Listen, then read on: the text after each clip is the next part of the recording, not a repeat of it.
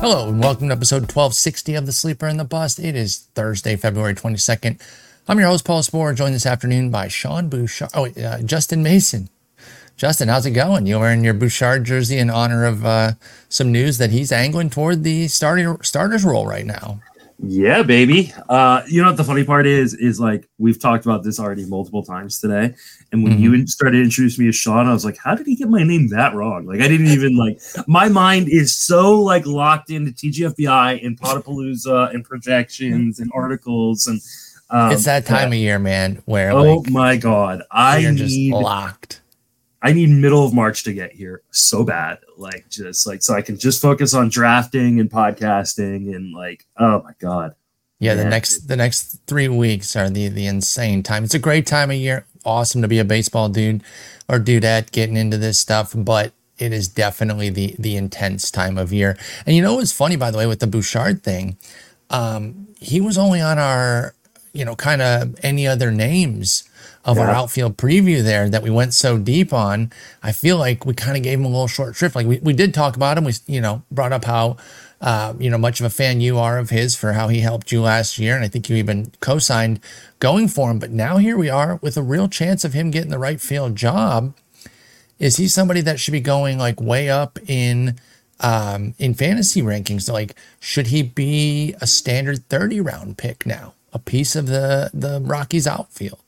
Possibly, at least. Again, things could change in spring, but he is angling, he's got the bead on the job there, Sean Bouchard. Yeah, I mean, if he's the full-time guy there, there is real power in the bat.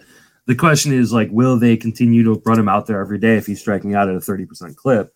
But, it's not like they've got a ton of options necessarily. And while the strikeout rate was a 30% clip, last year, I mean, it was only 43 plate appearances. The swing and strike rate was below 15%. So you think that should come down and be more like a 28% strikeout rate kind of guy.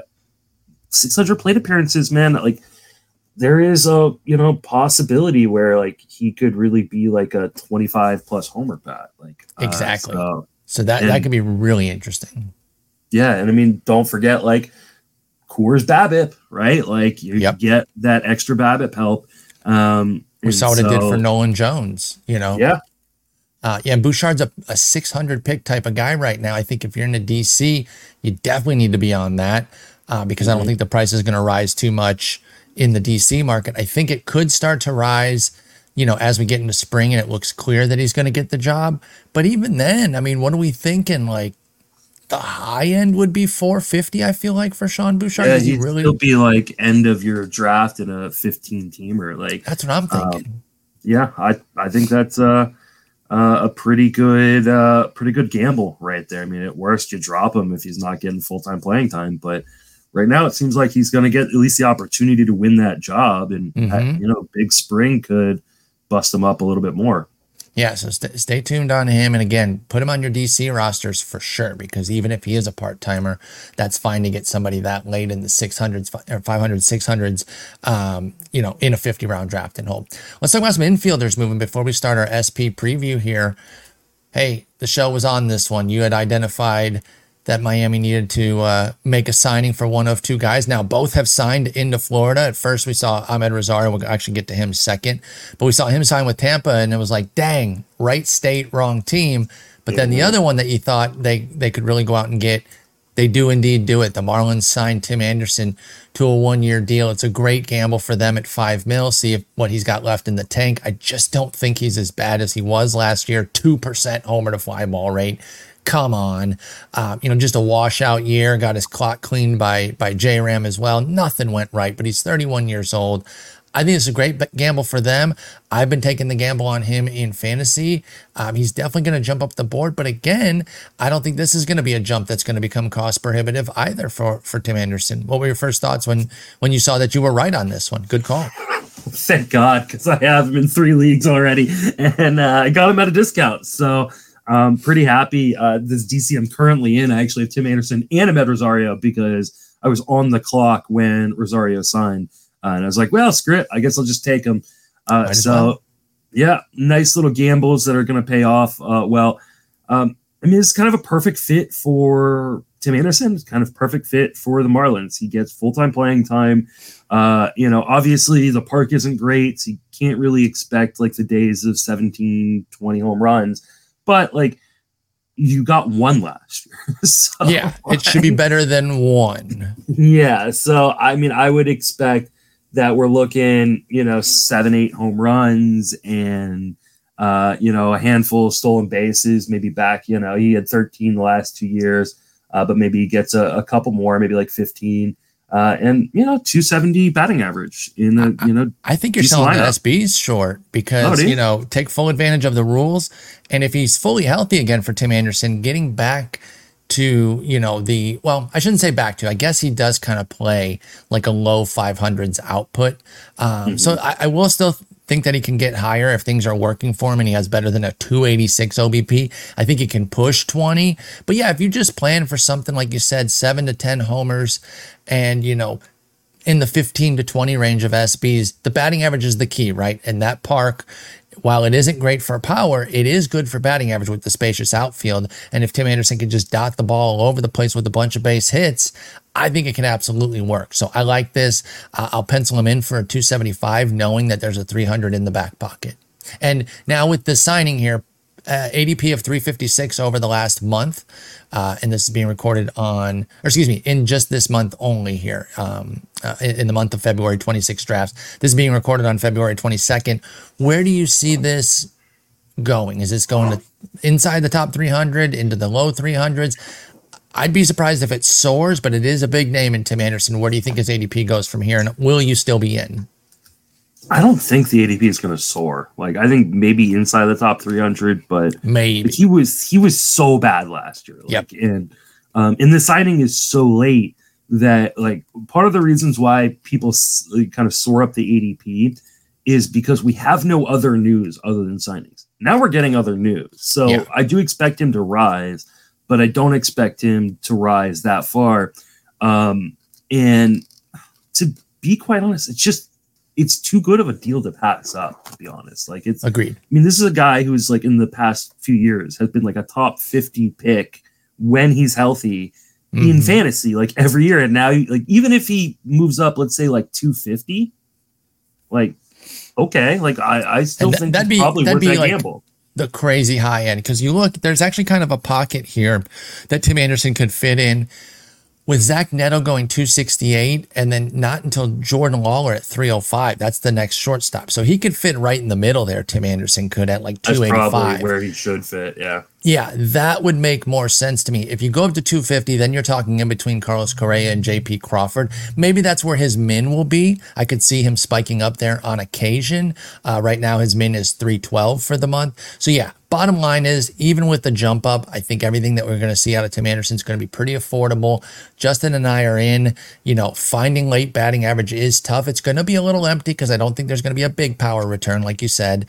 But if he can eke his way to double digits, and hey, what if he finds 140 games? Now, that is very much the high upside. Everything goes super well for you. Do not plan for that, because it's been 123, 79, 123, 49 in the shortened season, and then 123 again in 2019. He really likes 123 games. So maybe that should be the projection for Tim Anderson. But good signing by the Marlins, and I'm going to keep drafting him. Also helps their defense quite a bit up the middle, because solid defender. Wendell being their everyday shortstop would have been a disaster. That's the thing. Even if you don't think that Tim Anderson's like a huge glove, which he's not like top of the scale, way better than Joey Wendell. So it's going to help the pitchers as well. Staying in Florida, the other guy I mentioned, Ahmed Rosario, going to Tampa Bay. This is interesting because we had kind of briefly talked about him the other day, and you and Jason were like, well, Tampa Bay probably won't get him because his glove is so bad. And they said, you know what? We'll take the shot. Maybe try to hide his glove around the diamond. I doubt he plays any real shortstop, even though they kind of have an opening there with Caballero being the guy penciled in. Taylor Wallace working his way back. I still would be surprised if Rosario got many looks there because of his defense, but they'll probably dot him around the infield and outfield. Do you like this fit for Ahmed Rosario? It's kind of a perfect like platoon partner with Brandon Lau. It really is at second base. Yeah, I mean, Lau's not been great against lefties in his career. He's injury prone. I think it's a kind of a really good spot for him. Caballero, like, it definitely could affect Caballero's playing time a little bit, but I just think he's so good defensively that his role is pretty solidified until Taylor Walls comes back. So then he'll have to see. Yeah. If he's performing, Caballero, when Walls gets back, I think he can still fight him off. But if not, then that's when he would start to lose that PT there. So with Rosario, his price is cheap. You mentioned that you had scooped him in the DC. That's always fun in DCs when these late guys that straggle in sign, and if it happens to fit never right where get those guys like this, I'm always the unlucky one there. Yeah. I'm always picking so quickly. I'm not like one of those people that just like waits and waits on the clock and stuff like that. But it just so happened that like I was like either in a meeting or something like when, you know, the signing happened. And so I've been on the clock for a couple hours and all of a sudden, you know, like, bang. Hey, just grab it.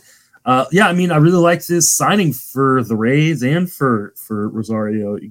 There are multiple avenues for playing time. They like these guys that can kind of be Swiss Army knives. I know he's bad defensively, and that will limit kind of his upside. Like, even if Brandon Lau got hurt, like, I just don't even know if they would make him the full-time guy. Like, maybe they bring up like a Curtis Mead or someone like that to play second. So I think Rosario will lose that kind of fourth plate appearance a lot to a defensive replacement. I think we could see a bunch of that, even if he does find himself in something of a starting role. He hasn't played the outfield since, I guess, 22. So he just didn't play it last year, but that is an avenue as well. Like, he doesn't have a ton of experience there, but we know, like you said, the Rays love Swiss Army knives. They could consider him out there too, and just, like I said, dot Ahmed Rosario all around the field, get him some PT. He's got a 340 ADP in the month. I don't expect this one to go very high either. Of course, he's also shortstop, so all those same points about where the pockets of value are apply to him as well. Maybe he finds his way in that Neto to Waller range, the 268 to 305. But I don't really see him surpassing much beyond that, because I don't think many are going to see this as a full-time role. He'll have to earn the playing time. So I'm going to be fine even with a little bit of a price jump. I think the 340 is a fine price point as well. I think as well. Yeah, I'm right there with you. I will say before we move on, though, this does bury some of their prospects, right? Like, it does. You know, if you really, you know, some people were drafting like Junior Caminero like a little bit too early and still drafting Curtis Mead. Like, I would not be drafting them in Fab Leagues. Same. I'm worried. I'm focused on them for in season at this point. When something opens up to get them there. As it stands right now, I just don't really see the value in drafting them. Love Caminero long term, but short term, no thanks. Gio Urshela signs with my Tigers, and I really like this move. I know there was a quote not too long ago from Scott Harris saying that they weren't going to go for anybody that was like an everyday guy the rest of the way. I think he was implying, you know, the Boris 4 weren't going to be on the Tigers' radar or anything. But I think Urshela could absolutely be the dude at third. If he's healthy, you know, he had a big injury last year that undercut his season, but we are a year removed from 551 plate appearances with a 2.5 win season in Minnesota. There's no reason that he can't overtake that job. Right now, McKinstry and Veerling pencil in as guys that could get some PT there. And of course, Justin Henry Malloy is a guy that's in the minors working his way up, trying to get some third base reps. Jace Young is another youngster who could also fit in over there. But I think Urshela could kind of stave all of them off. He's a quality player. I love this move for the Tigers at 1.5 mil. And for Urshela, who's a nice, solid, kind of a DC boring guy who I think can at least get 450 plate appearances, if not another 550 like we saw in 22. Yeah, I agree. I think, you know, especially defensively, he's such a good defensive third baseman. So, you know, not a bad pick in a DC right now, or even as like a last infielder on your bench in a 15-team league. I think this does like say like, hey, they're probably going to platoon guys like Colt Keith. Or Keith Colt, whichever way you want to look at it. But, you know, so just kind of keep that in mind that, like, you know, they got 3 guys on their bench right now that could be looking at, you know, platoons and Carson Kelly, Andy Banez, and Matt Veerling. So, you know, it's a fine signing. I don't know that he's going to be a major target for me. It's not a great park. He's not been great offensively, but, you know, he could be a volume play. Solidly boring volume. Exactly. He did hit 285 with Minnesota in that full year, and 299 last year. Like he was hitting a bit. The power was really not there yet, and maybe it would have gotten going, had he played more than 62 games, kind of back to his normal levels. He had a 374 slug, but it's a boringly solid pickup for the Tigers. I like it more for the real baseball aspect than the fantasy aspect. Brandon Woodruff signing back to Milwaukee for 2 years. Obviously, we're not worried about this year because he's going to be out for pretty much the entire year. But for next year, they'll have him back, and I like that move. And I don't think there's a ton to analyze here. Do you try to get these guys in dynasty leagues at all? Sometimes, I don't mind going after guys who are getting Tommy John. The shoulder is a little bit more concerning because there was talk about this potentially being career-ending. So I'm glad he got some money because he was supposed to hit free agency, I think, next year. Yeah. And he would have gotten a big fat deal. Yeah, had he been healthy. So I'm glad he got a little bit of cash. But ultimately, I probably am not seeking this out in a dynasty league unless he's like dirt cheap and you've got a lot of IL spots. Yeah, and if I'm maybe in full rebuild. Yeah. If I'm one of the bottom feeding teams this year, knowing that I'm in for a bad year, sure. Because I do love B. Woody, but I'm not necessarily seeking it out. By the way, right now on my screen, Joe Musgrove is throwing to Mookie Betts, and they've got a little cutout of Fernando Tatis Jr. in the outfield. Baseball is back, baby. Baseball is got to turn it on while we talk. That's right. It's on ESPN right now. Take a look. All right, let's get into some starters here. We're going to get going here into our starter preview. I think it'll at least match the 4 episodes of the outfield, maybe 5, because we like to really go in depth with it and really get into the pitching tiers. This one, the first couple tiers here, probably not going to have as much in depth just because, what can you say about Spencer Strider? Oh my God, he's good. And Garrett Cole, but that is our first one. The first round aces here. Strider, looking at the last month of drafts, 51 drafts since January 21st. He is 7th in ADP, and Garrett Cole is 13th. These are the only 2 guys that are going in the first round. Corbin Burns is right there with a min pick of 16, but that's it. Just Cole or Seager. I'm looking at a shortstop thing as I change back over to SP. Just Cole and Strider are the only 2 that you will ever see in the first round right now consistently. What do you think about that? Oh, actually, no, wait, I am wrong. Burns did get in there. He has a min of 12, but his ADP is 18, so he'll be in the next year. But Strider, Cole, you taking either of them in the first round? I know we talked about how much we like those hitters that run about 8-10 deep. Do you have to have a back half of the first round pick? Do you ever jump up and take Strider early? Where are you at on the 2 aces in the first? I've drafted both of these guys. When I, been in kind of the middle to kind of back end of the first round and Strider falls, I have no problem taking him there. And then I think I've taken Cole at 15 at least once, if not more than once. I'd have no problem taking them. I think they're about as safe as aces you can get. I know there has been some talk from some people in the industry about Strider had a lot of innings, a big jump. He throws so violently, he's going to get hurt. I just think that is overthinking things. And wait, isn't that didn't we complain that he didn't get enough innings and that was going to be the problem? And now they're using the opposite against him this year. If you don't like Strider, that's fine. But at some point, you're kind of looking for a reason. Yeah. And listen, I'm the one who says every pitcher is risky, and that is I stand by that firmly. But that means that I'm not going to overly critique somebody like Strider because he had a 55 inning jump. I mean, he's a stud. We wanted him to get innings. He showed he can do a full year. And now I'm going to move away from him? I don't think so. Not with this talent. No. I'm in. And then Cole is just kind of the consummate ace these days. He's almost boring at this point. I think I've got 3 shares because I keep getting these late round picks. And I'm going, Cole big bat to kind of start things off. And I have no problem with that. So, yeah, I'm with you on both, too. The max pick for Strider is 11. So if you don't want to take him in that single digit, you can still get him. Is there ever a scenario where you are taking him in those single digit areas? I mean, as we start getting to the main event season, I definitely could think about it, but I just think there's so when you start pushing into the top 6 or 7, you're really passing up on an elite bat. That can really, really hard. And pitching is so deep, especially kind of in the second and third tiers, that I probably won't. Like, I know, like, as we start moving towards the end of March, especially those of you playing like NFBC, but really playing in any league, we're going to start seeing pitchers push up. Corbin Burns will be a first rounder. He'll probably be a back into the first round guy. And you will see Strider move into like the top 5 regularly. And he'll have a min of 1. Somebody will take somebody will do it. Overall. Yeah, somebody will do it. And then Cole move up probably into the middle of the first round, right? So I think at those prices, I'm more than likely going to just take a hitter.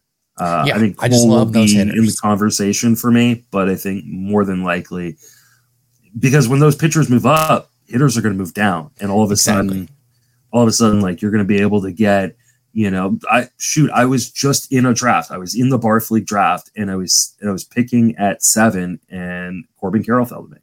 Like Corbin Carroll at 7, incredible. Like felt really, really good to start. I think I started Corbin Carroll and Austin Riley, and so like as those pitchers move up, like yes, in some instances you're going to want to move up with those. In other instances, you're going to get discounts on hitters, and hitters are safer. Yeah, just generally, they're going to be safer.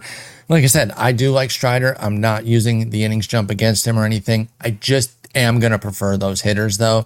So I don't see myself taking him outside of the occasional league where he does fall into the early double-digit picks there. And if my set of hitters does go by the wayside there, then maybe I take him. But Cole, like I said, I've already got multiple shares, so maybe I'll probably...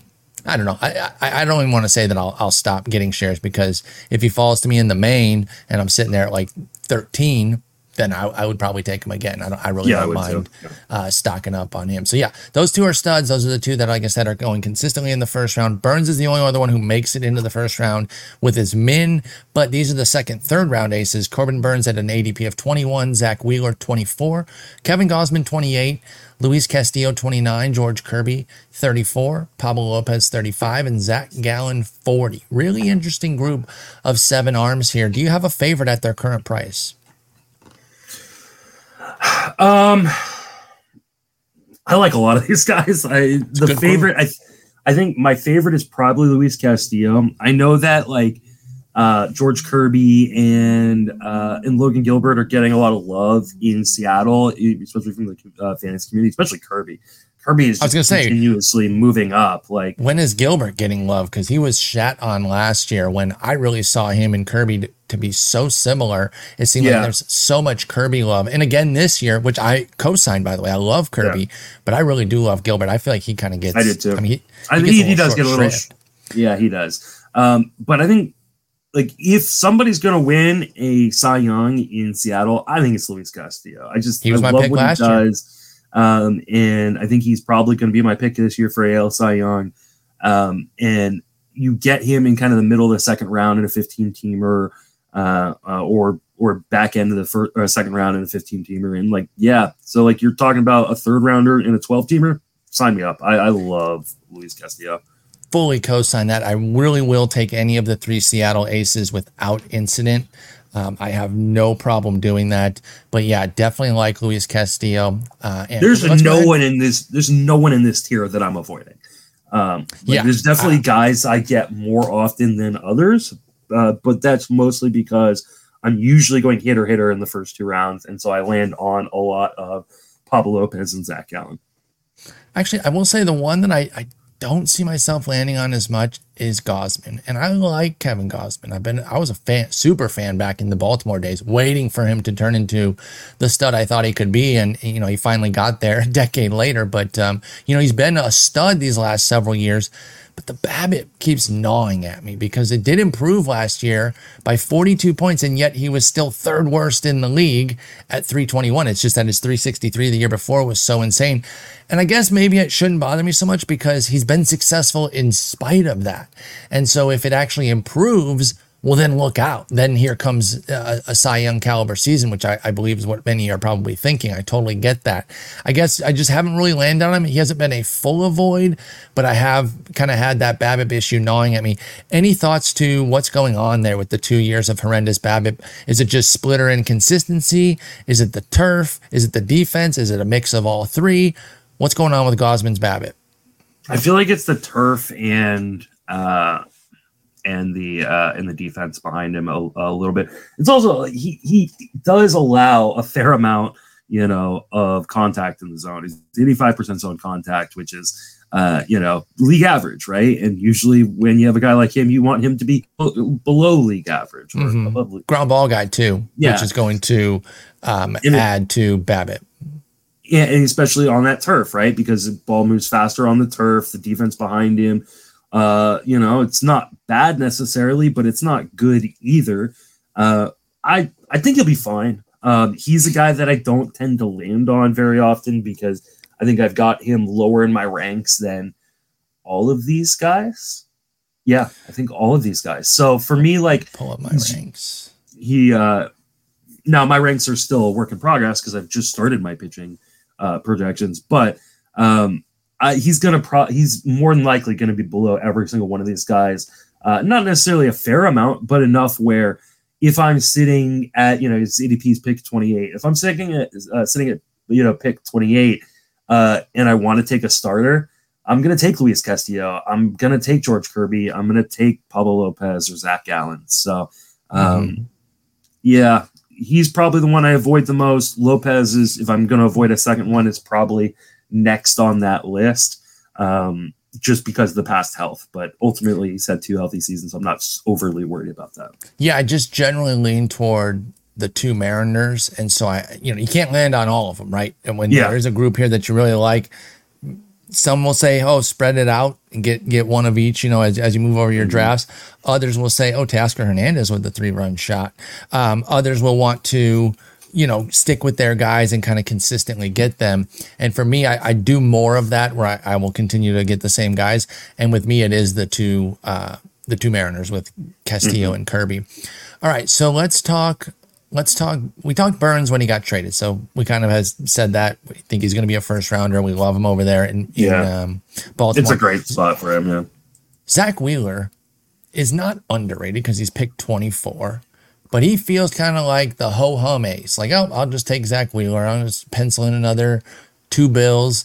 He's the 5th pitcher off the board. So again, I don't want to sit here and overstate like, oh, he needs love, but when I look at him, it does really feel like, wow, this is one of the most consistent, bankable guys.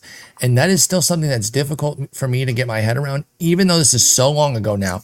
But remember when he missed all of 15 and 16 and then had 86 innings in 17? And we're like, this guy's career is on the ropes here. Yeah. And now he has emerged into one of the premier aces of the game. It's just so impressive to me. Now, I don't let any of that old injury history influence him. I only bring it up to say, like, wow, he's really come a long way, and career trajectories can really go so crazy like that. But is Wheeler somebody that you see as one of those bona fide aces, even though he is into his mid-30s now at 34? Do you pencil him in for the $185, $190? I said 2 bills. He really only has one 200-inning season, but he is one, the consistent everyday kind of guy in Philadelphia. Are you in on him? You said you like this whole group, of course, but do you like him at 34? And you start to worry that maybe some of those previous injury issues will crop back up? You said he's the 5th pitcher off the board. He's actually the 4th pitcher off the board because Shohei Ohtani. Oh yeah, Ohtani keeps confusing things. Yes. I will be going back and forth all draft season on whether Zach Wheeler is the 4th or Luis Castillo is my 4th. But they're going to probably be 4. Yeah, they're going to be 4 or 5. Debate. So they're going to be 4 or 5. I love Zach Wheeler. I think you can pencil him for 190 innings and, good ratios, strikeout an inning or more. I just love a guy who does not give up home runs, does not give up walks. He is what people want George Kirby to turn into. And people are starting to draft George Kirby as Zach Wheeler, but George Kirby ain't there yet. Zach Wheeler is. I don't know if it's age or what that keeps people kind of pushing him down, but there's probably no reason that Zach Wheeler isn't like battling Corbin Burns for the number 3 spot, especially after Corbin Burns' last season. So, there's a real argument for Zach Wheeler towards the back end of the first round, beginning of the second, as those pitchers move up. Corbin Burns' season last year was very good. I don't like the narrative that he had any sort of struggles. He I don't even want to say stumbled. He like, oh, okay. Yeah, I mean, he struggled to started the year. Out of the gate. It was 2 less than stellar starts. That's it. I want people, well, actually, you know what? People that draft with me, I want you to keep pretending that he had this big struggle season. But those of you listening that are going to go into your drafts and try to succeed, I want you to know that he did not have any real tangible struggle. It was 2 bad starts. They were bad. I do not deny that. But from that point on, it was 30 starts of a 3.08 ERA with 194 Ks and 184 innings. Corbin Burnes was Corbin Burnes outside of those 2 starts. I think it was just that first impression that really stuck with people. He led the National League in WHIP. So I like them as a 3-4 interchangeably. He and Burnes and Wheeler. I've got no issues with them. And then I have the 2 Mariners there, Kirby and Castillo at 5-6 in my rankings. Are you looking at Burnes' stats right now? Are you with me that maybe that's being a little overblown that he struggled? Yeah. Mm-hmm. And I remember some struggles down the stretch, but like they were kind of like interlaced with like dominant starts. So it was you're probably looking at the August into September where he kind of had an up-down thing. 5-0, 6-1, 4-0, 4. Mm-hmm. Like those were his earned run totals. That's exactly that little inconsistency. And maybe that stuck with people too, because that's at the end of the year. But then he ended with 9 scoreless across his final 2 starts too. So Burnesy as locked as you can get. In a 3.2 ERA and over a strikeout inning over the course of the last 2 months, 60 in the 3rd inning. So like, yeah, he's a monster.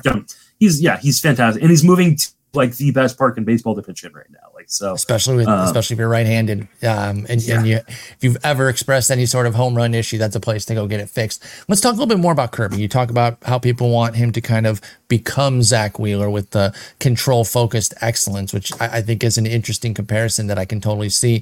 3.35 ERA, 104 WHIP last year, just unbelievable command and control. 3% walk rate. When he had a 4% in 2022, I don't think anybody thought he was going to improve. And in fact, if you want to get to the decimal, he went from 4.1 to 2.5. So, rounding even underestimates how Kirby improved last year a little bit. He also is toying with that knuckleball. Like he threw the one last year that everyone loved. It was like in honor of Tim Wakefield, which was really neat.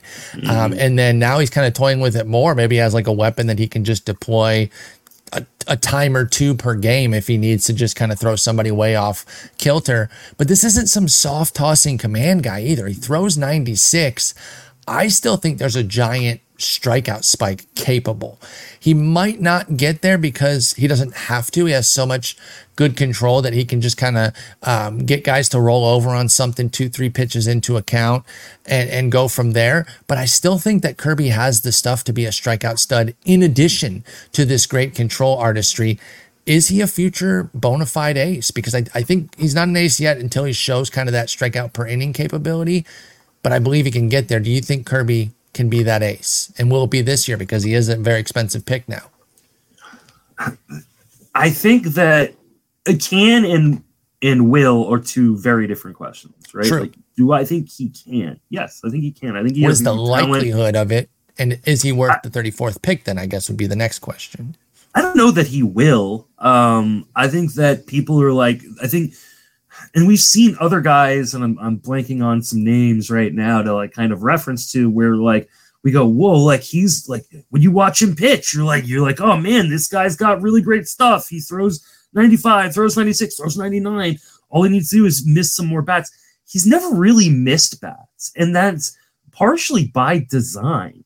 I've got a name for you, and it's going to sound weird because this guy ended so horribly that I don't think people remember how great this guy was.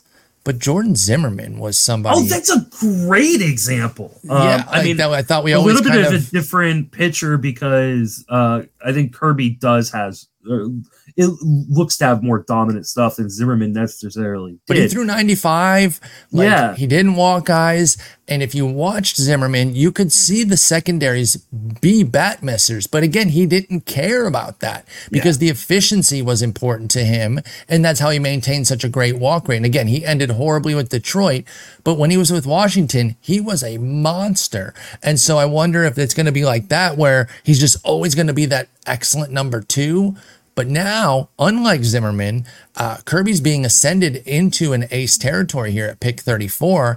And I do wonder if maybe, are we overpaying a little bit? I'm paying it. So I'm not saying it from the standpoint that I would agree, but I'm just asking the question of maybe do we need to check ourselves when the Lopez's and the Gallons and then the next tier that we're going to get into are going after him and they're much better strikeout guys than Kirby. Is he too expensive?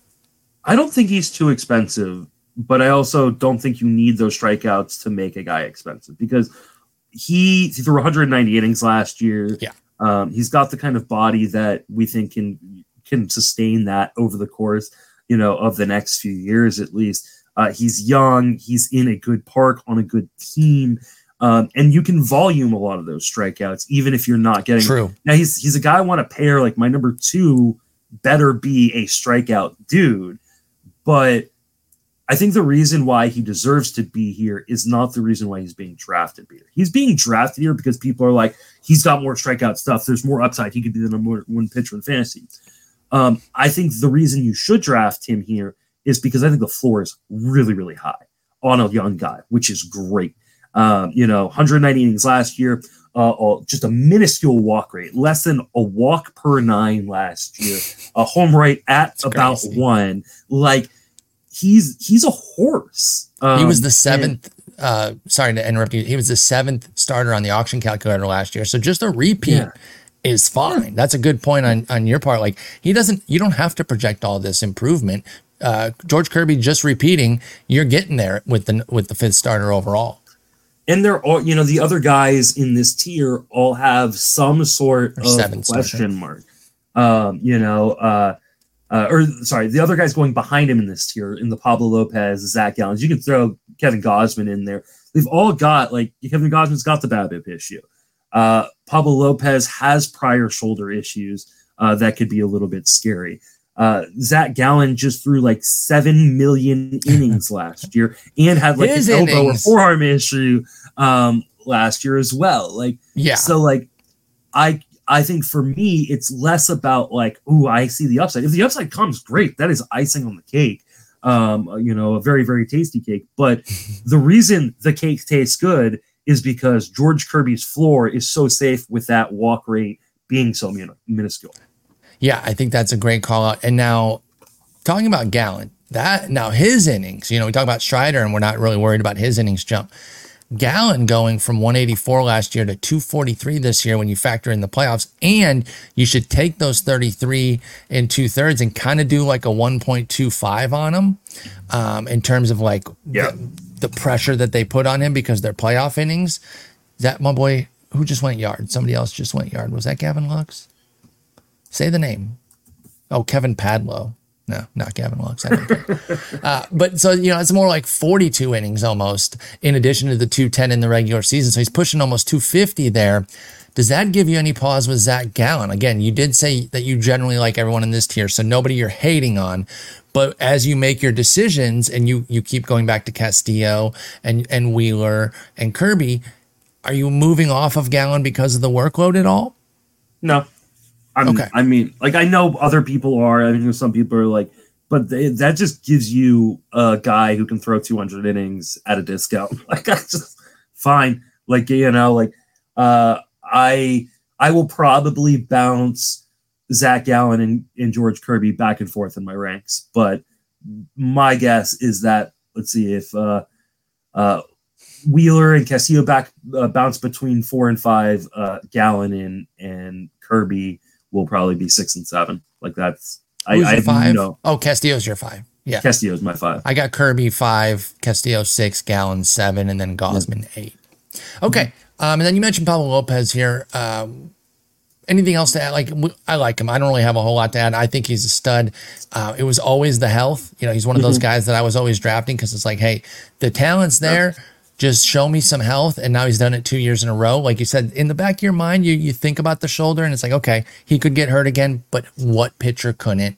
I love what he's able to do. Any concern then, I'll ask one question. Any concern that at the elevated ERA a little bit? 375, 366. The whips have been excellent. The volume's been there. Do you have any issues on that? Or do you think you could actually improve upon that when you look at a 337 Sierra last year versus the 366 ERA with Lopez? Yeah, the xERA was even lower. It's 3 flat. Like, I have zero concerns on Pablo Lopez. I think the only concern with me is that little voice in the back of my head that goes, shoulder injury. He's had lots of shoulder. Yeah. But it has been 2 straight years where he's made 32 starts. He's thrown at least 180 innings in each one of those seasons. No reason to think, like, at this point that that's going to reoccur. So, yep, I definitely agree there. Did we talk about Kodai Senga starting on the IL? We crossed it off our list, and let's just talk about him in the tier then. Okay, because he's at the end there. But yeah, he is going to start on the IL because I crossed it off our list on accident. I don't know why I did that. All right, let's you can cross him off your draft sheet too, because I'm not. Yeah, you should definitely do that because we're not drafting him now. Justin and I were just not taking the guys that are going to start on the IL. In most drafts, there's certain formats where maybe you can, but we'll talk about that. Risky aces. Okay, we just got past this group here where you did come up with some question marks for the 7 that we just talked about, but those are pretty, I don't want to say flimsy because I'm not trying to undercut what you said. They're not game-changing question marks that takes you off of them. These next 5, I think you can ask some really tough questions about them, and a lot of people are going to have them off their board at these price points. Tyler Glasnow at 41, Yoshinobu Yamamoto at 43, Tariq Skubal at 50, Freddie Peralta at 55, and Blake Snell at 67. You got the reigning NL Cy Young. You got Peralta coming off an excellent season.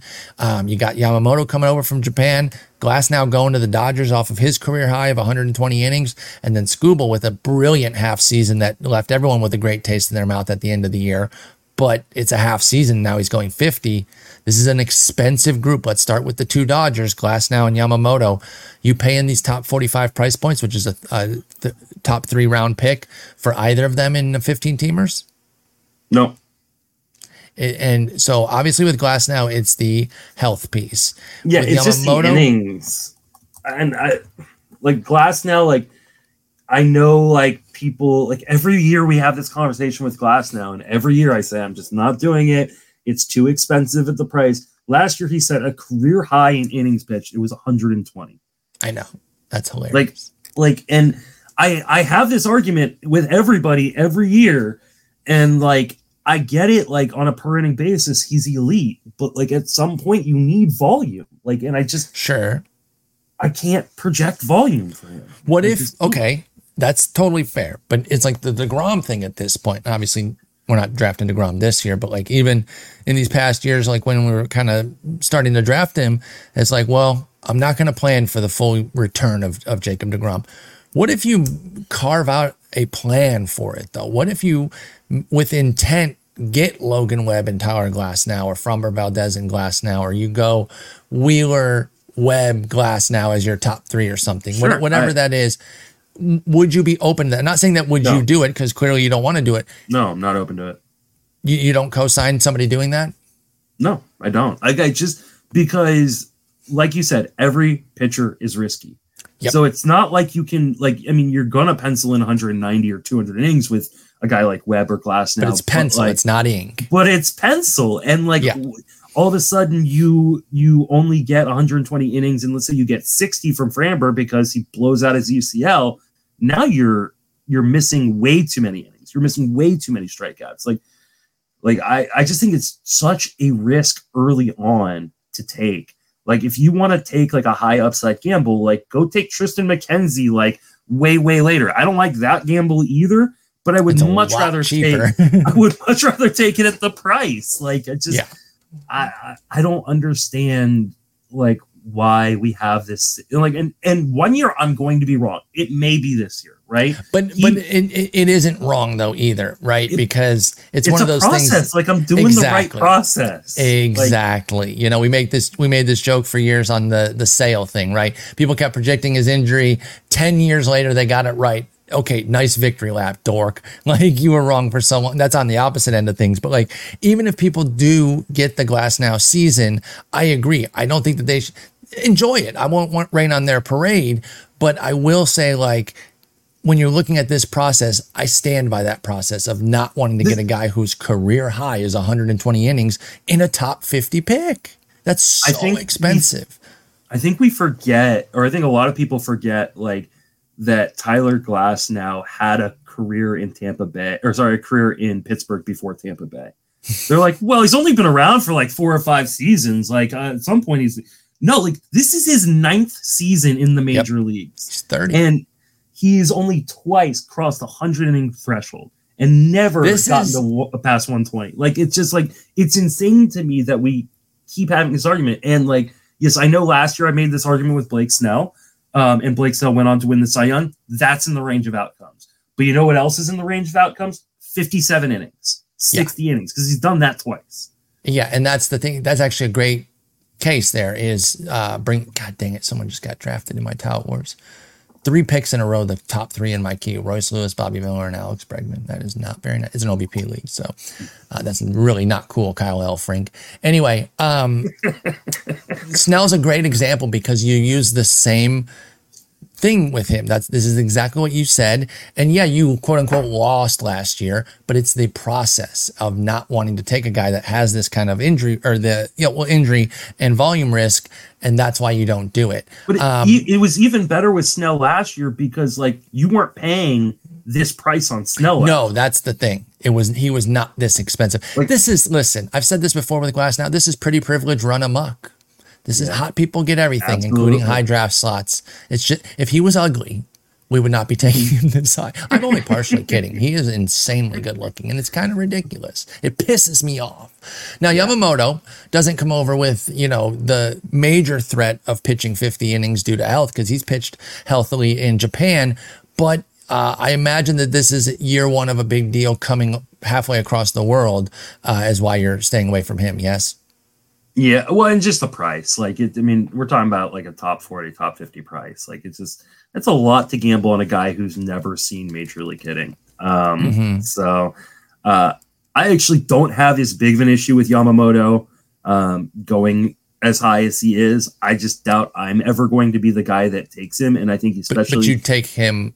You could actually see yourself maybe taking him over... Glass now is fully out for you, it seems. Yeah. Is there a world where Yamamoto dips 10, 15 picks beyond ADP where you would jump? Yeah. I think, to be quite honest, like looking kind of just at the ADP as it is, if Yamamoto dropped below the next guy in Tariq Skubal, I would think I would take Yamamoto over Blake Snell and over Freddie Peralta. So I could definitely see myself doing it. Will that happen? Probably not. And unfortunately, it's going the other way. Yeah. And if it does happen, it would have to be because Yamamoto is my second. Yeah, I'm totally with that. If I was making Yamamoto my second guy to go with, if I go Garrett Cole in the first round and then I got Yamamoto in the 4th round, okay, yeah, I could do that. If he can cushion my risk, that's something I can get behind. But like I said, he's going the opposite way. Yeah, and not gonna happen. we say this about a bunch of guys, but it's about to start happening. We got the first game going right now. There's a handful of guys that once they are showing positivity in spring, price is going to go up. And Glass Now is one of them too. This price could rise on Glass Now. It will rise. That's the craziest part. Yeah. Yes. And I can't get behind that. Yamamoto, I'm more open to. Skubal. I'm a Tigers fan. I love Skubal. I'm in-ish, Justin. 50's tough. At least he has a full season under his belt, right? Like, we're not projecting him to do something he's never done, like you might be with Glass Now, right? Because Glass Now's peak is 120. At least Skubal has made the 30-plus turns. He did so. Actually, it was 29 starts and 2 relief appearances, but it was 149 innings back in 2021.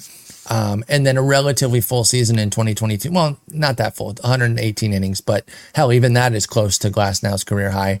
But then just 80 innings last year. They were immaculate. Is that enough to get you on board with Skubal, who people are projecting to take the leap? Plus, it's age 27, which means it's automatically perfect. But can you take the risk on Skubal? I have, and I will. Oh, you've already got him. Yeah. Good. I guess I must have 7, and I'm drafting my 8th team. But I have 3 shares already of Skubal. Okay. And I can't remember. Did I draft him in this draft I'm currently doing? I should probably know that off the top of my head. But it's hard to keep up with all of them. It's been such a literal slow draft that I can't keep up. Oh no, that's right. I started Cole Burns in this one. So, okay. I remember that one. You're still doing that. Well, I guess that it's not surprising that you're still doing that draft, but if you're not very far along, it is I kind of choose the surprising. 4-hour clocks because the clock starts at 5 o'clock in the morning on the West Coast. On the West Coast side, yeah. And so for those who don't play Draft Champions, halfway through or a little over halfway through the draft in round 31, they shorten the clock. They cut it in half. So, and you don't want to get burned sleeping. Yeah, like I can't do a 2-hour clock that shortens to a 1-hour clock that starts at 5 o'clock in the morning. So I don't want to get burned. So I do the 4-hour ones, but it takes forever. That's just prudent. Okay, so you love Scooble. I love Scooble. I love Scooble too. 50's dicey and pricey, but I think I can take the plunge. I really do. I would like him to be my 2, but I think even if he is my 1, then I just take another 2 starters pretty quickly, personally. So talk to us about where you've drafted him, what your outlook is. Are we getting a full season here? Are you projecting him for 180, 160? Where are you at on the innings? Have you done his projection yet, Scooble? I haven't done his projection yet, but I think I'm going to be right in the middle of that, about 150. And I think it's going to come with a crap ton of strikeouts. Again, another guy who doesn't walk guys and give up home runs. The control has been really, really impressive. He's gotten better every season that he's pitched with that control. The control was like the big issue for him coming up to the minor leagues. And then it became command, because then he had the good walk rates, but then the home runs were sky high, 2.1, 2.5 his first 2 seasons for Scooble. But now he's really improved that, 0.7 and 0.5 the last 2 years. And last year was his first year off of TJ. And usually your first year off of TJ, what do you struggle with? Command and control. What was immaculate for him was command and control. Both. And there's reports he's already throwing 100. I know. He's gonna jump up. I'll be okay with it. Will I get him in like a lot of my big money drafts? Probably not. I think the price is just gonna go through the roof. It's gonna go. I think, I'm really kind of glad that he's kind of stuck behind Glass now and Yamamoto, because I'm hoping that he stays behind those guys and maybe all 3 of them rise up. All 3 rise together. But what'll end up probably happening is I'll just get more Pablo Lopez and Zach Gallen if they're the ones who drop down. So I'm okay with that too. Yeah, I am too. So, but ultimately, I have no problem taking Tariq Skubal, kind of where he's going. But again, like you said, I want to pair him with an innings guy, right? I want to pair him with Garrett Cole. I want to pair him with Logan Webb. I want to pair him with Framber Valdez. I want to pair him with a guy that I feel like can be a workhorse. Yeah, that's where I'm at too. And like I said, even if he's my 1, then I'm probably taking another couple of starters pretty quickly to really set my foundation there. But I love the idea of going Cole and then getting Skubal.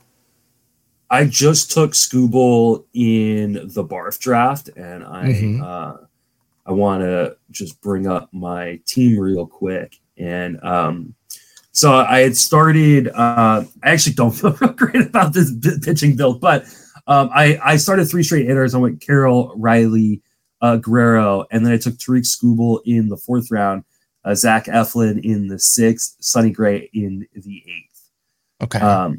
I don't feel super great about that. I kind of wish instead of taking a guy like trying to see where'd Webb go in this one? No, Webb went before Skubal, so I couldn't have taken him. Maybe Framber was the guy I should have taken. And you've been a big Framber guy in the past. Framber went right in the pick right after mine. So I don't know. But yeah, I definitely don't want to build that way in the future. If I'm going to take Skubal, I want to take guys who don't have very many health concerns. If you got your boy Luis Castillo, already getting him with Skubal makes some sense. Let's talk about the other 2 here in this category. They are the more established of these 5. Freddie Peralta and Blake Snell, especially with the seasons they're coming off of. It might feel a little unfair to put them in here, but we don't just go off of last year, because we're not just getting carbon copies of the year before. So while Freddie Peralta is coming off a career high 166 innings, and he was awesome, especially down the stretch, 30 starts for the first time, 31% K rate, which is amazing. We love it, but it was 78 innings the year before, 144 the year before that, and then big injury issues in 18 and 19 as well. And then, of course, Snell coming off the 180 and the Cy Young, but 128 innings the 2 years before that. So when you look at these two, obviously with Snell, we don't have to get too deep because we know we're going to revisit him when he gets signed somewhere. But with these two, Peralta and Snell, do you find yourself landing on them at all at 55 for Peralta and 67 for Snell? Or do they carry too much risk? And again, I know Snell's risk could be totally where he lands versus Peralta's being more about him. So let's focus on Peralta here first. Are you taking him at pick 55? Can he repeat? Can he add more innings? That's a lot of questions, but where are you at on Peralta? I feel like the Brewers need him to add more innings, losing Corbin Burns and Woodruff. But I just don't believe it. Like that frame just doesn't seem like a frame that can pile up the innings, especially with those mechanics. So Peralta is just not a guy I end up with. Snell's not a guy I end up with either. I think there are guys going after them that I feel way better about, and guys going ahead of them that I feel way better about that we're going to talk about here in a little bit. But they would have to drop considerably, for me. And even like Snell, like there's been a lot of talk that my Giants are one of the teams that could end up with Snell. And while I would hate that as a Giants fan, as a fantasy fan, I think his price would go through the freaking roof. I was going to say that's the problem. Worry about it.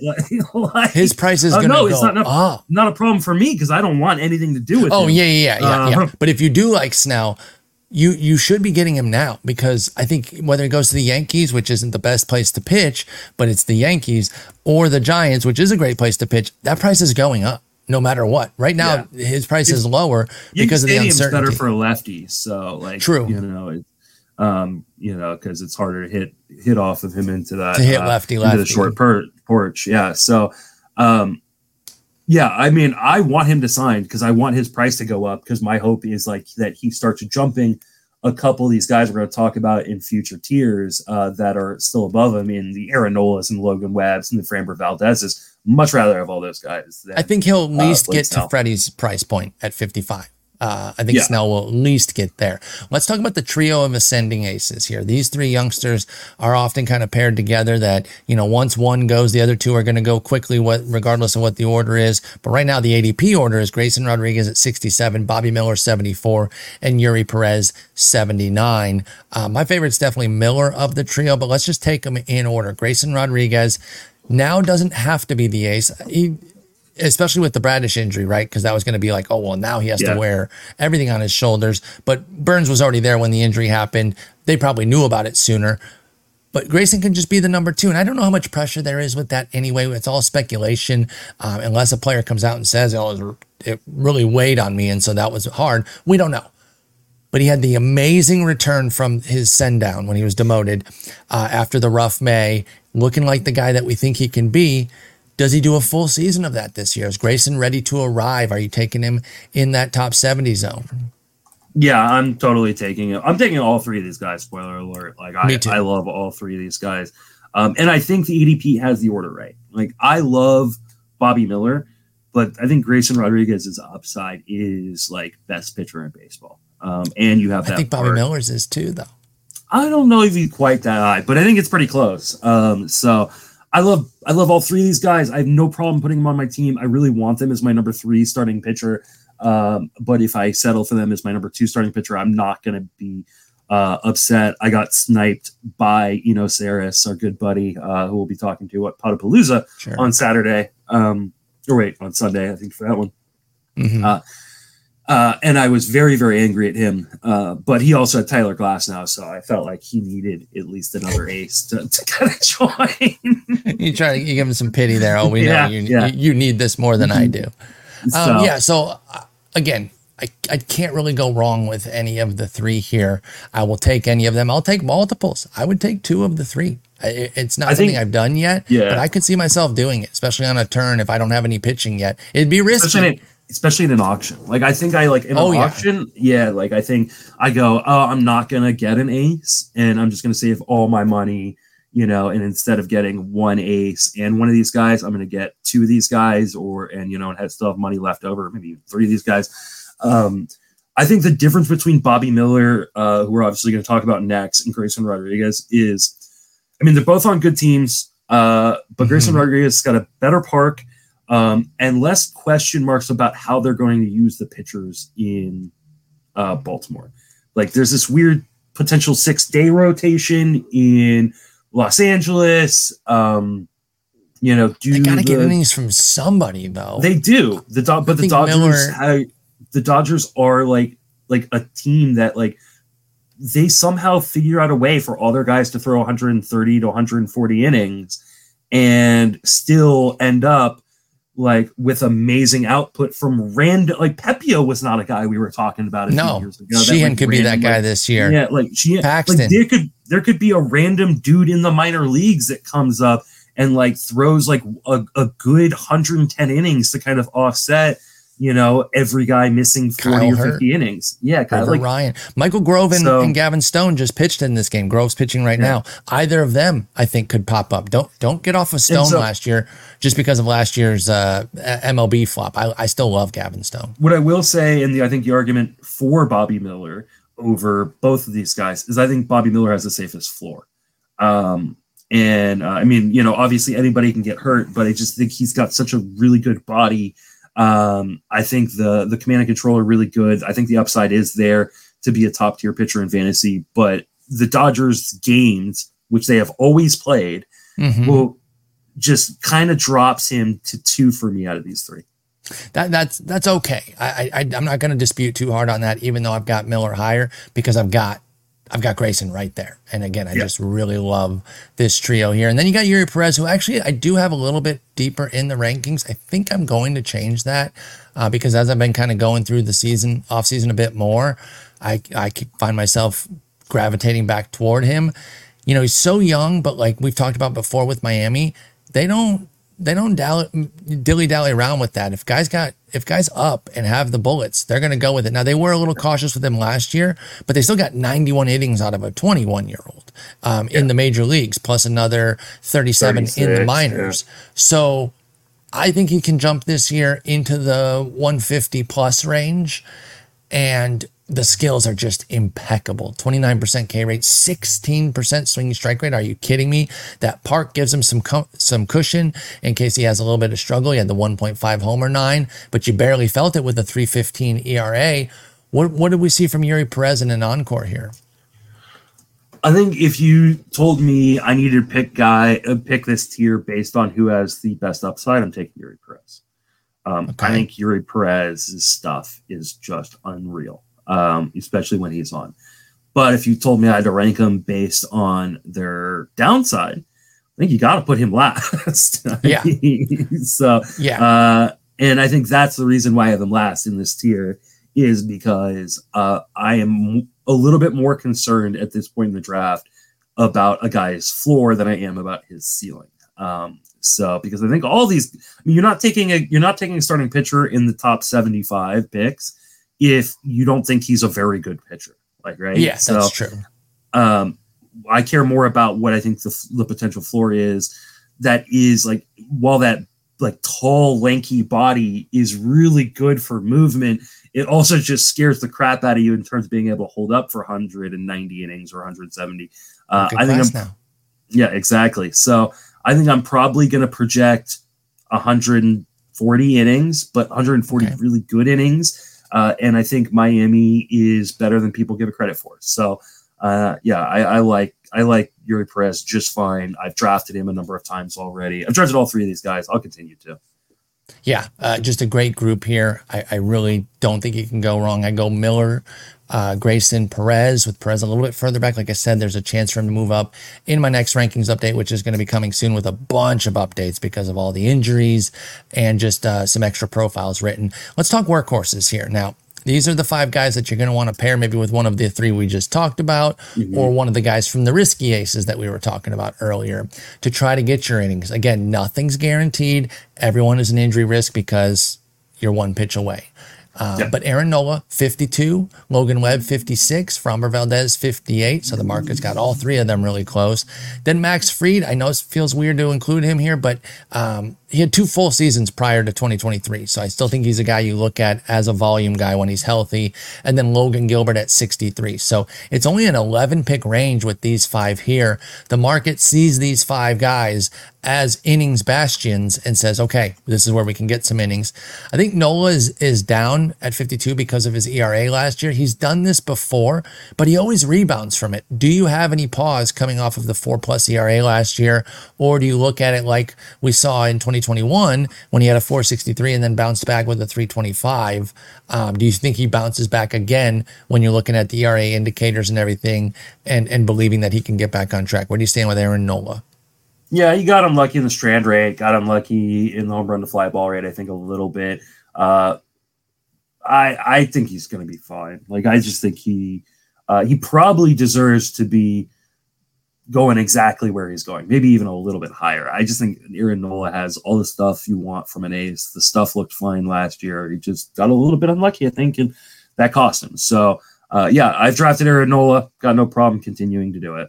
Excluding 2020, it's 6 straight full seasons. So full season meaning 162 innings, which is what you need to qualify for the ERA title. So when you hear me say full season, that is the threshold. 6 straight.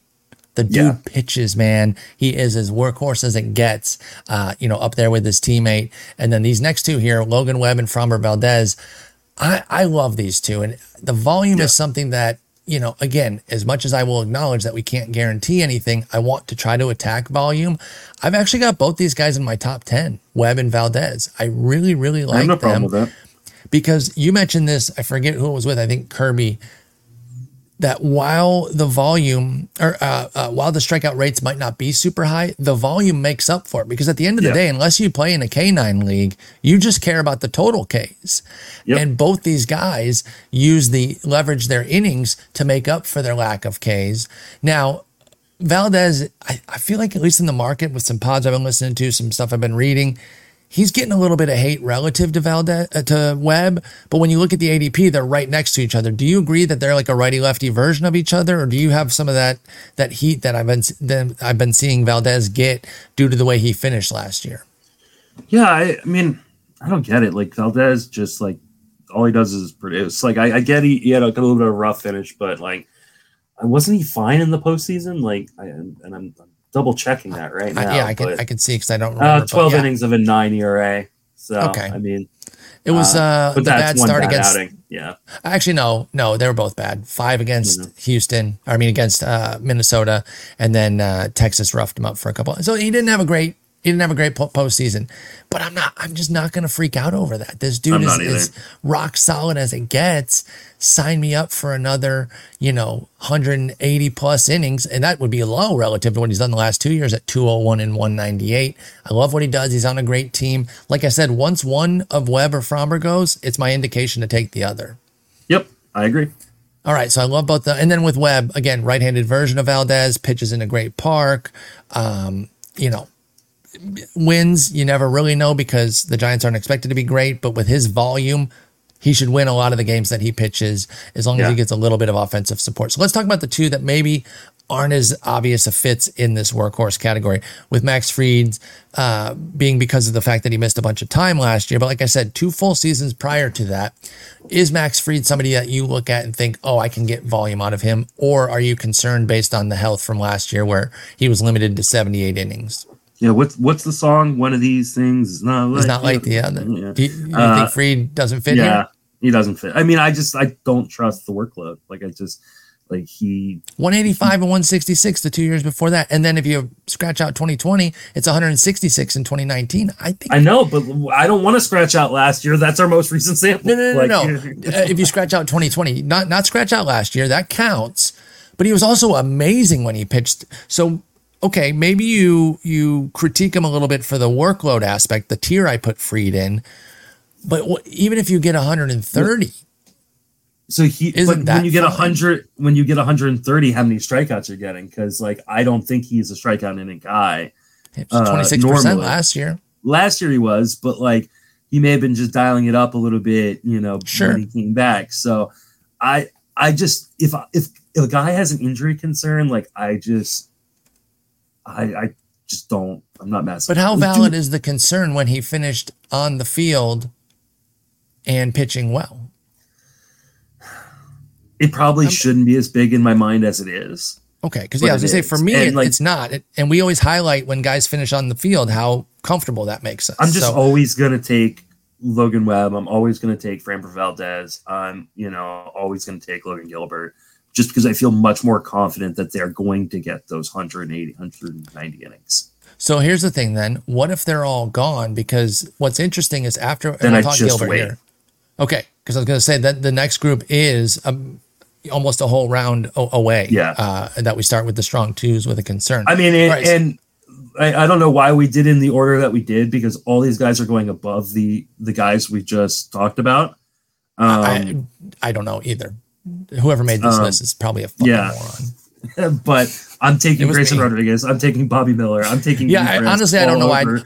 You know why I did it? Was because I almost put them in the risky aces, and I wanted to break them off into their own category. So I just put them right after the risky aces, and then I circled back to the workhorses. So I did have a reason behind it, but it does make it look there's a bigger gap between Gilbert and Eflin, when actually that's exactly where Grayson, Miller, and Yuri fit. Plus Sal Perez. Sal Perez. Plus Blake Snell. I don't know why Snell fits there too. Very interesting name to mess up when you're meaning to say Blake Snell. So Gilbert, 63. Does he fit in here with the workhorses? I think he does. I put him there, so I think so. I'm asking if you agree with that. I think he does. And I like Logan Gilbert quite a bit. He was the guy I liked more last year over George Kirby when they were going. Me too. Same spot. I understand that George Kirby had a little bit better year, but everybody talks about the strikeout upside with George Kirby. I think Logan Gilbert's got some strikeout upside that maybe we don't give him credit for. And I just love the fantastic control. And I think did Kirby have last year a 30 pick better, a 2-round in 15-teamer better season? And again, I'm not hating on Kirby, but I feel like why not just take Gilbert? Yeah. I mean, 190 innings last year. I love it. I love kind of the discount version of George Kirby you get from Logan Gilbert. And exactly. I have no problem again, I love Kirby. We just talked him up. I'm not hating. I would take both. Would you take 2 of the 3 Mariners? Because you love Castillo too. I would take all 3. So would I. There is a world where if it broke I would. I mean, I don't think there's a world in which it's going to happen, because I think both are going to move up so far. Well, you'd have to get Castillo. You'd have to have on the wheel. Yeah, but I think both of them are going to be inside the second round by the time we get to draft. True. They'd have to fall to you at the 2-3 turn, and you picked one. So if you went Acuna, Castillo, Kirby. Kirby. I would do that. That'd be amazing. Yeah, I would absolutely do that. But yeah, I love Gilbert. He is really just generic brand Kirby, and I don't say that to degrade him. It's just because he's 2 rounds cheaper and does everything else that Kirby does. All right, so let's get to these strong number 2s with a concern. They've each got a glaring concern that kind of keeps them from being in one of these other tiers ahead of them.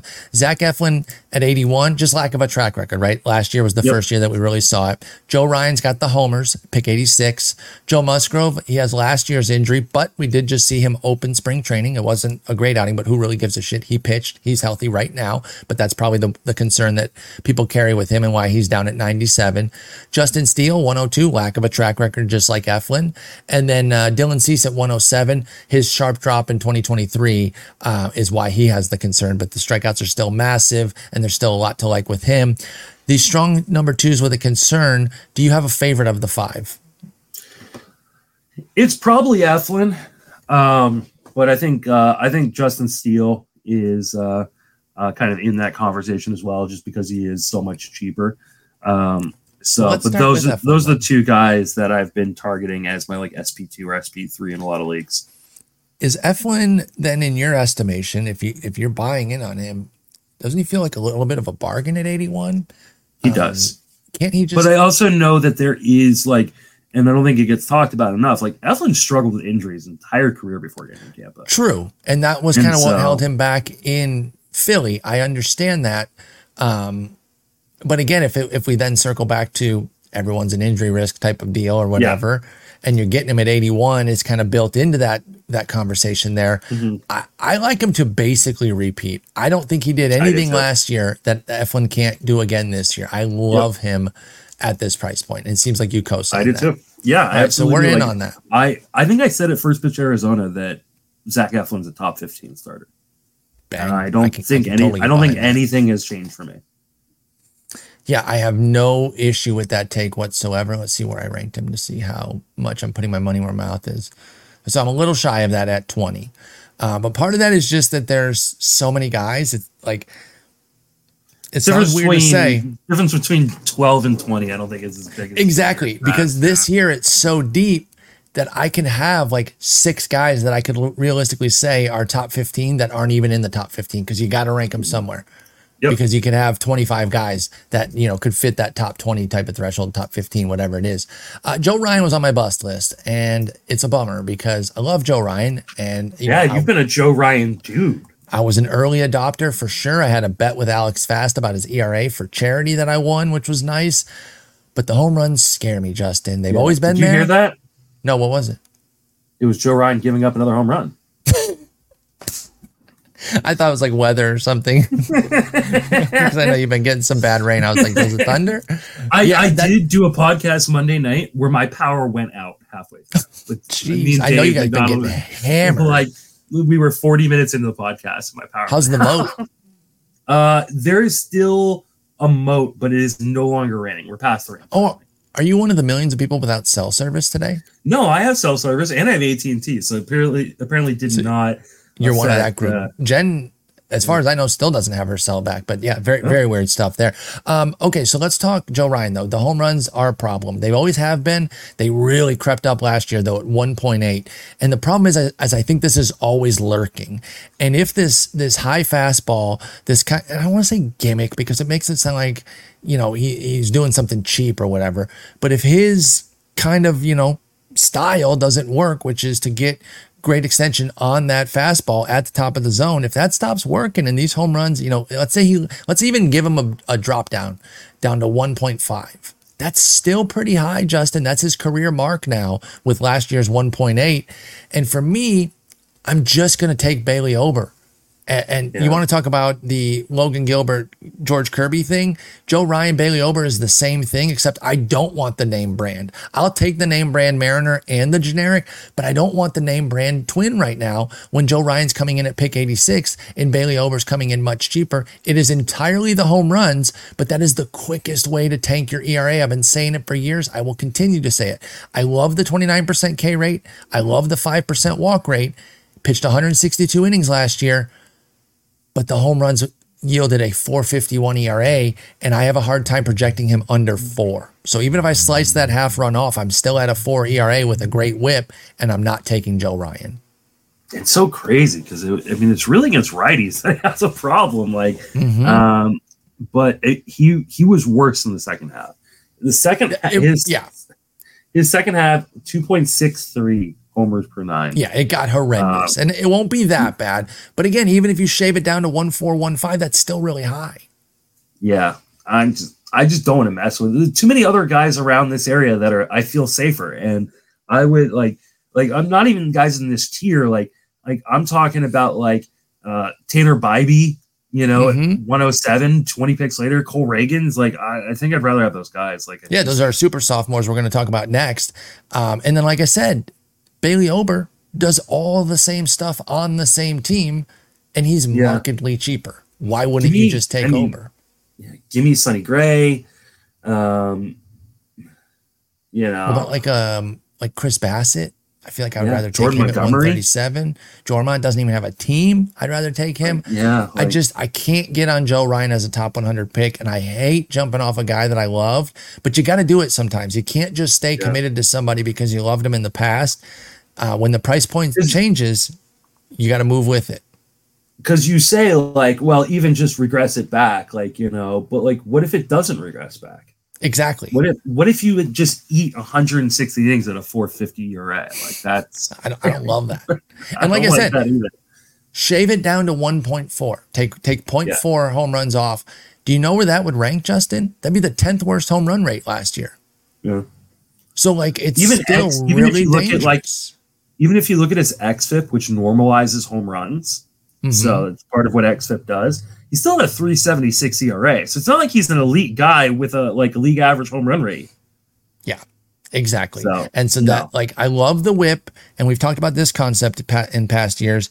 Be careful underrating a guy that has a elevated ERA with a great whip. They usually come a lot cheaper, though. They're not usually top 100 picks. That's usually the benefit of them. This was early career. Joe Musgrove was like this. Jameson Taillon at his best was like this. But they weren't top 100 picks. And so that's the issue for me with Joe Ryan. I'd love to be wrong just because I want to see him do well, but there's just way too many guys I prefer, including the rest of this group and then our next group. Joe Musgrove, where are you at on his concern? Like I said, just started the spring game. If he's looking good to go throughout spring, are you in on him at pick 97? I haven't been because I wanted to see him throw in spring. I only got drafted him at all, and I haven't really considered him. I don't know that I will jump on board. Even with a healthy spring? I don't know. Maybe you're gonna have to ask me again as we get closer to mid-March. But it's a moment. I don't know that I want to take him over Steele or Reagans or Bybee. I just don't. I think he just kind of drops down my board too far. Yeah, he's another guy that I've loved. And again, price point he might do the last few years. Yeah. Yep. So I join you there where I'm just not really winding up with Musgrove anywhere, and I let him kind of sit on my board. Where normally I would have been like, oh my God, I can get Joe Musgrove here, jump on it. But I just haven't been doing that. And I don't see myself doing it very much either. So I will re-ask it down the line, and we'll see if either of us have changed on it. But right now we're kind of bypassing him. And you mentioned for Justin Steele. So you're bought in on what he did last year. He had an excellent breakout season. Basically a two-pitch guy, right? Fastball, slider, but he made it work and work very well. Sliced the walk rate in half down to 5% with a 25% K rate, home run rate under 1 at 0.73. Very nice. 0.61 the year before that. 306 ERA, 117 whip. You got him basically doing a carbon copy there. Where you at on Steele's numbers? Yeah, I do have him kind of just being carbon copy. At 175, maybe 180, something like that, of kind of what he's done. The two-pitch thing does bother me a little bit because there are other guys that I have been fans of that are two-pitch guys that have then just blown up right in my face. And this is a high price. And so I've been a little bit more tepid on drafting him kind of where he's going, especially because I do love Tanner Bybee so much. I've just been kind of pivoting that way. But there are drafts for Justin Steele falls, and if I can get him as my number 3, I'm feeling pretty darn good about that because I don't have to quite rely on him quite as much as I would if he was my number 2. Yeah, I think that's a big part of it with these guys, and even somebody like a Musgrove, if I get back in and I am making him a number 3, it's going to be a lot easier to rely on him and take on that risk when you don't have to put so much on their volume. Dylan Cease, we're still expecting a trade at some point, maybe even as spring goes on here, some big injury somewhere, and a team says, okay, now's the time we pull the trigger. I don't know, might be in season. He had the sharp drop off last year. The easy thing to do is to just take 22 and 23 and split them and say that's who he is. I understand that's a bit lazy, but that's kind of how I feel about him, at least as far as a projection goes. And I know that a repeat of 23 is in the cards, but also a return to 22 could happen. And for those that are wondering, the split of that would be 337 ERA, 126 whip with 220 strikeouts in 180 innings. That is taking the 2 years and just averaging them. So does that put you in or out on him? First off, do you agree with taking the middle? And then also, are you in or out? I mean, I think you have to take the middle because I think you just have to account for both, right? And so, when you're doing a projection, you're doing a median outcome. And I think that makes a lot of sense to just be like, okay, I think 370 is probably right in the middle of where his true outcomes are. I think the shallower the league, the more likely I am to pull the trigger because there is replacement on the waiver wire if he is just atrocious again. And you're going to get strikeouts. I mean, he's gotten over 200 strikeouts, over 210 strikeouts in each of the last 3 seasons. I don't play in a lot of shallower leagues, so I'm not personally probably going to have Dylan Cease on any teams this year, and I'm okay with that. Yeah, and honestly, you could even throw in 2021, which was 166 innings of a 391, 125. if you want to get a firmer average, what's that, the Marcel the Monkey projection system of just taking a 3-year average, that's 354, 126 would be the average of those. And so again, 2023 is in the cards again, so you need to be able to absorb that. And that's why Justin's saying that if you're in a shower league, it's a lot easier to absorb that. I think I'm still open to him in a 15-teamer because he's usually available to make your 4th, 5th starter, depending on when you're drafting or how you're drafting starters. If he's got to be my number 2 or 3, that's where I get a little trepidation. Yeah. But if I'm going pitcher heavy and I can make Cease my 4, I'm open to it. Or if you're in a 10 or 12-team league, like, and you know, if he gets traded, we assume it'll be to a contender. I know you can't fully answer it without knowing who it is, but would that change your interest at all? I mean, unless he got traded to Cincinnati, like pretty much anywhere he goes is going to be a better situation. Right? Yeah, and like, win probability. And so win change probability it? goes up. I don't know. Honestly, I really need to know where he goes. Like if he got traded to Baltimore, yeah, that would change it. Like all of a sudden, I know they already got Burns, but with the Bradish injury, why not just go right back to the well? Yeah, I mean they were talking about Luzardo, so why wouldn't they talk about Cease? Yeah, I mean if he went there, but like I'm trying to think of another spot he could like. What if he went to the Yankees? And what if they didn't get Snell? What if he went to the Yankees? I don't want him in New York. Okay. Not with that short porch. What if he went to San Francisco? Well, I mean, any pitcher that goes to San Francisco, I'm pretty. Yeah, I'd be so interested in him. But okay, but then now he's gonna be like pick 80, I think, at that point for Cease. Would you then pay the premium if he went to San Francisco? No, I definitely wouldn't pay the premium. Okay. Because that means missing out on the Bobby Millers. Exactly. I'm not playing. I'm not paying any premium on Dylan Cease. Honestly, the only way Dylan Cease ends up on my teams is if he drops in a draft. He literally just went in my Tout Wars draft here at 515. That's pick 75. Yeah, too high for me. Are any of Bobby Miller, Grayson Rodriguez? So no, while we've been potting, it went Miller, Bregman as a hitter, but then Eflin, Perez, O'Neill Cruz as another hitter. Now Dylan Cease, and I'm waiting for Dan Strafford's second pick. I took Yuri Perez, by the way, and I made him my number 3 behind Cole and Webb. And I have Devin Williams. I've been going pitching heavy here. That is a hot start, though. I only have Semien at hitting. I'm obviously about to take like 5 straight hitters, but my pitching is disgusting. It's not safe for work. All right, we've only got about 10 minutes left, so let's get these 2 super sophomores here, and then we'll do the Kodai Senga news. Tanner Bybee, 107, same ADP as Cease, and Cole Reagan's 109. We've talked a lot about them. They are very popular super sophomores. I almost put them with the Rodriguez, Miller, and Perez, but those 3 are on a different plane with everyone, not just in their ADP, but just the excitement around them. So these guys are kind of your bargain basement, of a great potential ace here. I think Bybee is a little bit underrated. I know 107 is still a pretty good ADP, but he's not getting as much chatter as Reagan's. Between the two, it's definitely more Reagan's than Bybee. Yeah. We love Cleveland's pitching development, right? We saw the 3 guys come up last year and all contribute. Gavin Williams, Logan Allen, and Bybee, all to different degrees, mind you. Allen was a little bit the worst of the 3, but still pretty good. And then Williams was nice and Bybee was awesome. What does Bybee do for an encore? 2.98 ERA, 1.18 WHIP last year. Does he get better? Not necessarily better ERA, but does he add more volume to the 142? What are you seeing in the second year from Bybee?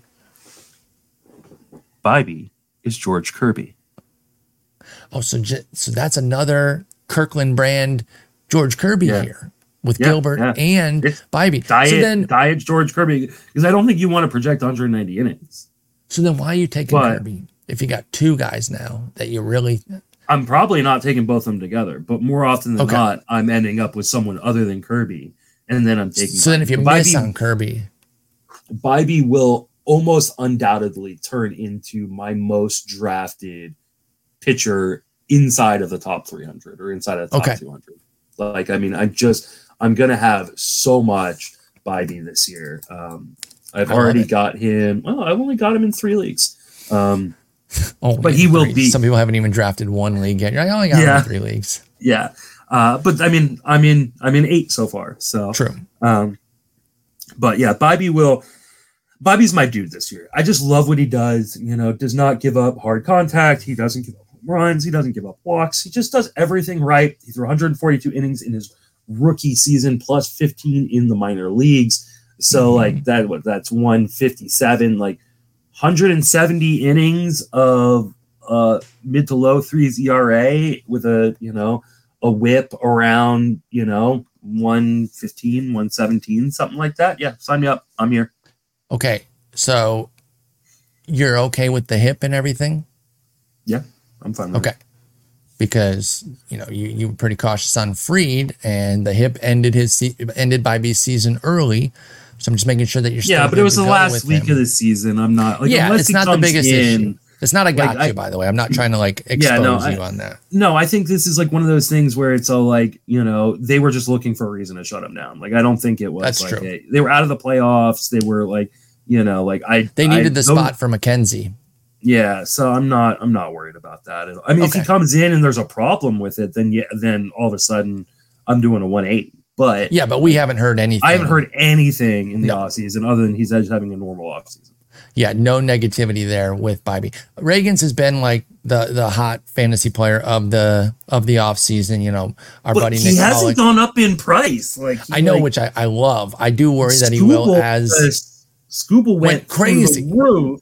And Reagan sits here at 109. Reagan has like 2 bad starts at the end of the season, and everybody's like, nah, that's old. What's sticking in their head is the Toronto thing when he fell off the mound and had those 3 wild pitches in a row or whatever. I couldn't care less about that if I tried. Yeah.